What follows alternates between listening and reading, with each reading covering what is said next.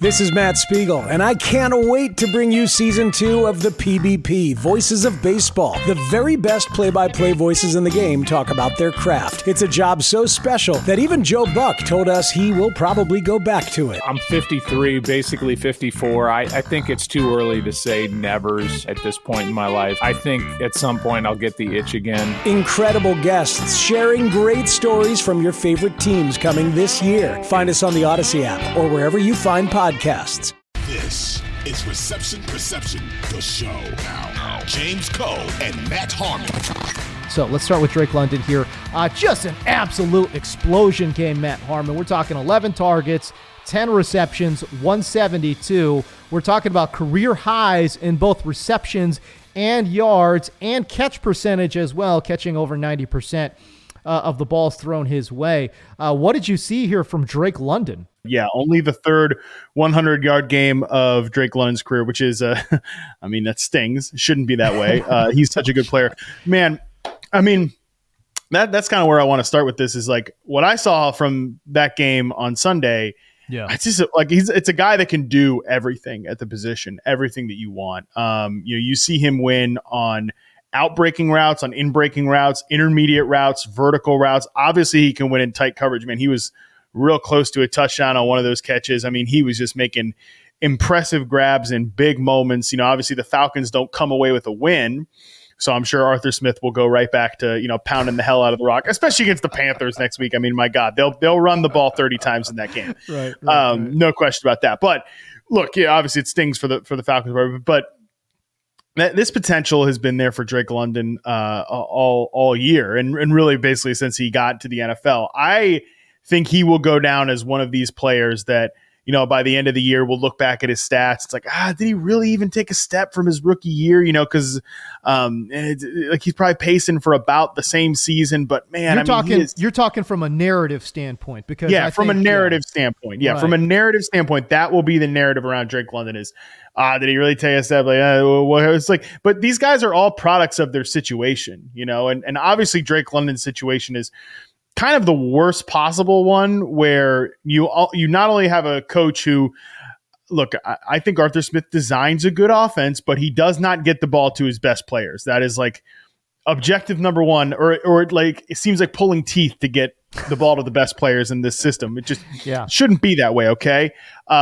Especially with a guy like Drake London, because like look what happens when you just make this guy the centerpiece. But at the same time, you also have bad quarterback play. I mean, Desmond Ridder, even in this game, he throws one brutal interception, which maybe wasn't blocked up perfectly by the Falcons, whatever. But then the real egregious one was, Bijan Robinson could have moonwalked into the end zone on a touchdown on a play right there on the flat, and he just completely misses him, and Bijan falls over the whole thing. So you got a real bad mix of circumstances here for Drake London, but this guy is definitely a baller. I mean, and situations correct themselves at some point. I mean, we've been talking about Michael Pittman on the show a ton. He's a great example of a guy that, his third season, did he just kind of taper out there in Indy, but then he's getting fully maximized. He's going to be a wide receiver 1 this year in fantasy football.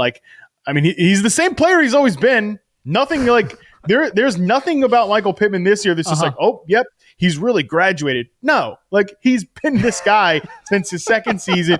He was the same guy in the third season, and he's the same guy right now. And that guy's really good. And same with Drake London. He was really good as a rookie. He's been really good this year.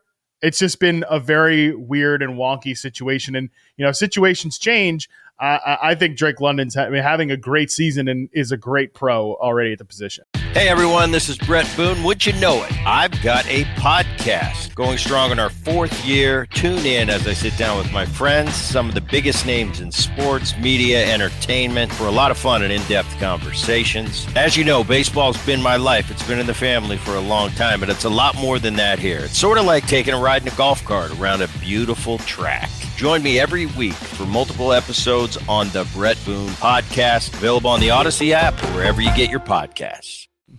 So we're talking about a guy in Drake London who last year, when you talk about success rate versus man, and then combine that with success rate versus zone, 72.3% success rate versus man, 81.6% success rate versus zone.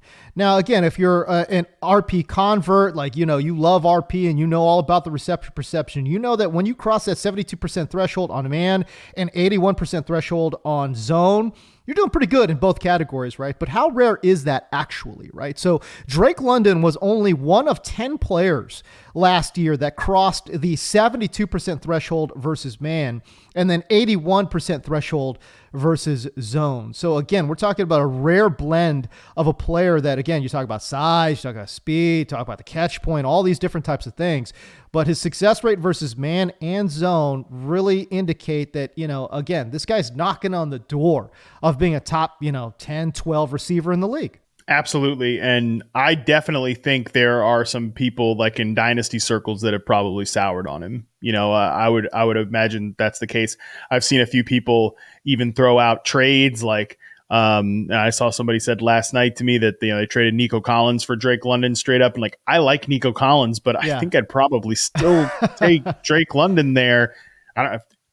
Close. I mean, I really do like Nico Collins, and he's tethered to CJ Stroud, right? But and that's one thing, like when you get into a good sit, like that's not going to change. Like what's going to change about CJ Stroud? Like he's going to suddenly forget how to play football? Probably not. Like, D'Amico Ryans is just going to fall off the face of the earth as a coach? Probably not. Like Nico's in a good, I mean, he could change teams. That's all certainly possible, but unlikely. So he's in a good situation. He's probably locked into that good situation for a while, but bad situations can change. And I think that's what you're looking with Drake London here, that, the Falcons lost this game. Like I mentioned, this is a pretty critical point because now the Bucs are the team that would get to represent the beautiful NFC South if the playoffs started today. Which yay. I mean, whoopee. Although I will say, I'm kind of most interested, which is, it's like, I don't even know what to say. It's not a big compliment, but I do think the team I'd want to watch in the playoffs right now is probably the Bucs. Or like the team I think should, like the most interesting team from the NFC South, I think is probably the Bucs, which, I'm not a Baker Mayfield guy. So like me saying this about Baker Mayfield is like, that really tells you what I think about Derek Carr and what I think about the Falcons. That I think the Baker Mayfield Bucs, mostly just because let's get Mike Evans another postseason glory moment. Why not? Like Rachaad White's kind of starting to play well. Why not? Let's have that happen in the playoffs, I guess, because this Falcons team is just like, it's just not it, man. Nope. Desmond Ritter's not it. I don't think they have a consistent, like their defense is much improved. It's actually a pretty good unit, but it's not like the Browns, right? Like defense can take over a game or something like that. It's not that type of unit. Like I wonder what type of changes will be coming to Atlanta if they miss the playoffs in year 3 of the Arthur Smith, Terry Fontenot regime. I don't know that Arthur Smith would get fired, although like him being he's definitely cooled down the cantankerous with the media stuff. Cause I'm sure he was probably told by somebody, yo, you got to knock that off. Like it's enough already with that. So I don't know that he would get fired or anything, but they'd certainly have to make some sort of aggressive swing at quarterback. And, I definitely come back to Justin Fields, right? Like that makes, I think, a lot of sense for them to make some sort of move like that. And we're talking about like Drake London with Justin Fields. Like I think Drake London would potentially go maybe not to the moon, but certainly could get into the atmosphere with a player like that. Yeah, for sure. You talk about the Falcons there and obviously the Saints. There's a big log jam. Everyone's under 500 in the NFC South, and one of these teams got to make it, though. One of these teams got to make it. It's always, by the way, whenever we're talking about teams that are below 500 making it into the playoffs, why is it seems like it's always the NFC South. Why is it? It seems like it's always the NFC South. I don't get it. Why is it always that division? Crazy stuff there. 2400 Sports is an Odyssey company.